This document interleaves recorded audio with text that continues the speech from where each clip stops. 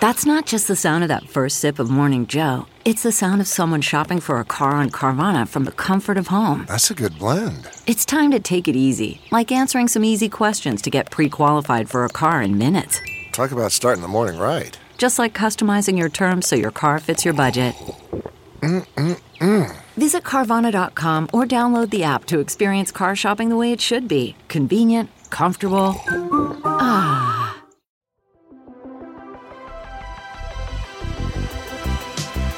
Welcome to the Gaming Ride Home podcast for Friday, May 8th. I am Kyle Hilliard. Here's a whole bunch of video game stuff that happened recently. A Mass Effect Trilogy Remastered Collection is happening, according to VentureBeat's Jeff Grubb, who joins us today to talk about it. Cate Blanchett might be in the Borderlands movie. The Detroit Lions use Animal Crossing to announce its 2020 season schedule. And a bunch of games have release dates, including Halo 2 on PC. VentureBeat's Jeff Grubb is confident a Mass Effect Trilogy remaster is on the way. In more news from EA's recent earnings call, VentureBeat's Jeff Grubb broke down many of the details in the call in a story that is linked in the show notes. EA CEO Andrew Wilson said EA has 14 games in the works, some of which are announced, some of which are not, and Jeff Grubb broke down what he thought they were. But then, in the very last paragraph of his story, Grubb teased that a Mass Effect remaster is on the way. Here's Jeff Grubb himself to talk about that short but very crucial part of his story. Hey, Jeff, thanks for calling into Gaming Ride Home. I appreciate it. Yeah, thanks for having me, Kyle. By the way, I added you to my calendar of talk to Jeffrey Grubb, or Jeff Grubb, as I wrote it, and it auto-corrected to Grubhub. So you wrote this story. You're a writer for VentureBeat, and you wrote about EA's financials recently, which was, great job. You did awesome. I read the whole thing. But the part that stuck out to me, which is, I'll just read you the direct quote at the very bottom, is, and that HD remaster of an EA game is the Mass Effect trilogy. Just don't expect that to also launch on Switch, at least not at first. Tell me about that. What's going on there? Yeah, so I've been thinking about this, like the way that I put that in the story there at the end. I've had some other people reach out to me and say, "Hey, why wasn't that just like the story?" And part of me is like, you get this information through sources, and sometimes you want to just put that up front and center. And as I've done that in the past, it's like sometimes those scoops do well. Sometimes people are just like, yeah, that's obvious. We don't really care. And for some reason in my head, I was like, this one fell very firmly in it's going to be obvious to everyone. So let's just throw it in here into the story as as a way of providing a little extra context to people who do read all the way to the end. And also part of me was like, you know what? I want to see how many people actually do read to the end and see if anyone reaches out to me and says, hey, why is this here at the bottom? And really very few people did that. So I was like, aha, I see what's going on here. But basically, according to my sources, as I've reported, this is what's happening later this year is that EA is going to put out a remaster of the Mass Effect trilogy. They have some other remakes in the works, but I'm pretty sure this one is up first in their lineup. And you don't think it'll be on Switch initially, at least, but maybe sometime in the future? So I've been told that it's like, at least at first the plan is not Switch, maybe in the future, but I just, it's tough, right? I wouldn't count on it because who knows what EA is going to do. EA is very cagey about their strategy regarding Nintendo Switch. They are putting out more games now, but Burnout Paradise remastered, that's hitting Switch, but it's more expensive on the Switch. And if that game doesn't do well because it's $10 more expensive than when it debuted on the other systems, and honestly, you can get that game for much cheaper now on sale. If that game doesn't do well, who knows what they're going to end up doing in terms of their support for Switch. So, yeah, I think it's possible, but I just wouldn't count on it if I were a fan, waiting for that game on the Switch, which, I am. That's exactly who I am. Yeah, no, I totally want it there for sure. But yeah, I don't know. It just, from the outside, it just seems like EA is just wary of Nintendo, and they always have been. I don't know if they were burned by the Wii and the Wii U or what, but they always seem hesitant now. Yeah, the Wii, you got to remember when they did launch that Mass Effect game on Wii U, which again, that came late. But I'm sure they felt like, oh, we did do this work, and Nintendo fans did the same thing they always did, which is buy all the Nintendo games on the Nintendo system, and they didn't buy our games. Now, I do think that it's possible that they are seeing pretty good sales for a game like Unravel, which is which came to Switch, or Unravel 2, one of those, and that did pretty well, based on just like looking at the charts when games go on sale. So maybe they are seeing some positive signs there. But I think you're right that they are still very hesitant. Definitely, I think. But you know, I think that like when they do this other remake, which is probably going to be from the same team that did Burnout Paradise Remaster, that's going to probably come to Switch because they already have the pipeline there. They already know what it takes. But again, it might just take a little bit extra time. While I have you, I think you also wrote recently that you think a Sony event is going to be happening. What did you say, later this summer? Yeah, I think it's early June. The last date I heard was June 4th. As far as I know, that hasn't changed, but we live in a world where things change. So that could get pushed back a little bit, but I would expect something by June 4th. Now, it's definitely going to be the next gen games related. The way that Sony's been doling out information regarding the PlayStation 5, maybe there's another Wired piece that comes out that says, oh, here's the actual hardware between now and then. But if it doesn't have between now and then, I would definitely expect the hardware and all the games to come at this early June event. And again, that event could come later in June, but I would expect it by that date. Great. Well, hey, thanks again, Jeff. I really appreciate you taking the time. Absolutely, man. Anytime, for sure. Thank you for having me on. Jeff Grubb is a reporter for VentureBeat, and you can follow him on Twitter by finding @JeffGrubb with 2 B's. I think it is finally safe to get a little excited. It's honestly strange that a remaster of the first 3 Mass Effect games does not already exist. It seemed inevitable, considering how disappointed everyone was in Andromeda and how much everyone still seems to want to play Mass Effect, but I imagine BioWare would want to be the ones to do the port themselves, and they are probably very focused on Anthem and the next Dragon Age game. Cate Blanchett is apparently in talks to play Lilith in the Borderlands movie. We know a Borderlands movie is in the works with Eli Roth directing, who is known for directing movies like Cabin Fever and Hostel, and for appearing in Quentin Tarantino's Inglourious Basterds, but we didn't know much else until now. Justin Kroll, reporting for Variety, wrote in a recent story, "It's game on for Cate Blanchett. Sources tell Variety the Oscar-winning actress is in talks to star as Lilith in Lionsgate's Borderlands."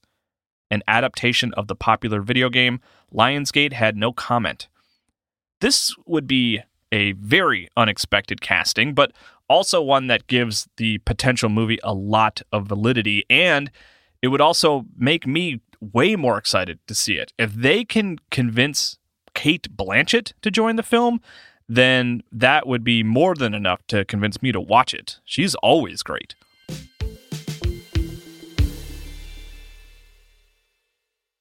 Getting the smile and confidence you've been dreaming about, all from the comfort of your home, isn't a total mystery with Byte clear aligners. Just don't be surprised if all your friends start asking, "What's your secret?" Begin by ordering your at-home impression kit today for only $14.95. Byte clear aligners are doctor-directed and delivered to your door. Treatment costs thousands less than braces, plus they offer flexible financing, accept eligible insurance, and you can pay with your HSA FSA. Get 80% off your impression kit when you use code WONDERY at Byte.com. That's BYTE.com. Start your confidence journey today with Byte. Delve into the shadows of the mind with Sleeping Dogs, a gripping murder mystery starring Academy Award winner Russell Crowe. Now available on digital. Crowe portrays an ex-homicide detective unraveling a brutal murder he can't recall. Uncovering secrets from his past, he learns a chilling truth. It's best to let sleeping dogs lie. Visit sleepingdogsmovie.com/Wondery to watch Sleeping Dogs, now on digital. That's sleepingdogsmovie.com/Wondery. The Detroit Lions use Animal Crossing, of all things, to announce its season. Animal Crossing New Horizons is an undeniable hit, But there has been perhaps no greater indicator of its mainstream success than the fact that the football team, the Detroit Lions, tweeted out a 6-minute video of Animal Crossing gameplay that was edited in such a way where it would pause occasionally to share who the Lions are playing and on what dates. Matt Piscatella, who works with NPD and shares video game sales numbers every month, shared the video and tweeted, "Well, safe to say Animal Crossing New Horizons is a massive crossover hit." I'm not a big football fan. Full disclosure, I had to double check that the Lions were, in fact, a football team as opposed to a different sport. But I think it's pretty safe to say that this is the first time Animal Crossing has ever been used to announce an upcoming football schedule. Maybe any professional sports schedule, period. Feel free to send me a correction if I am wrong. The outro will tell you where to direct that, but I'm feeling pretty confident here. Not a lot of new games out today, save for Super Mash, a game all about mashing genres together to create little unique games. It's been out on PC for a while, but it's out on Switch today. But there are a lot of little random release date related things.